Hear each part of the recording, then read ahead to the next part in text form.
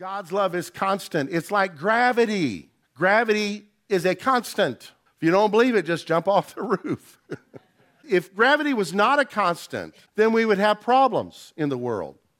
Cars would be flying in the air, and this is the problem with our culture. They're trying to deal with things that should be constant by throwing all the social order into chaos. But God's creative order is not chaotic in that gravity is a constant, and therefore, because it's predictable, we can fly planes, we can sail boats, we can drive cars, we can walk. But when we forget it, we suffer consequences, right? God's love is a constant, and when we forget it, there could be consequences. Distracted, sidetracked, pouting, jealousy, envy, competition.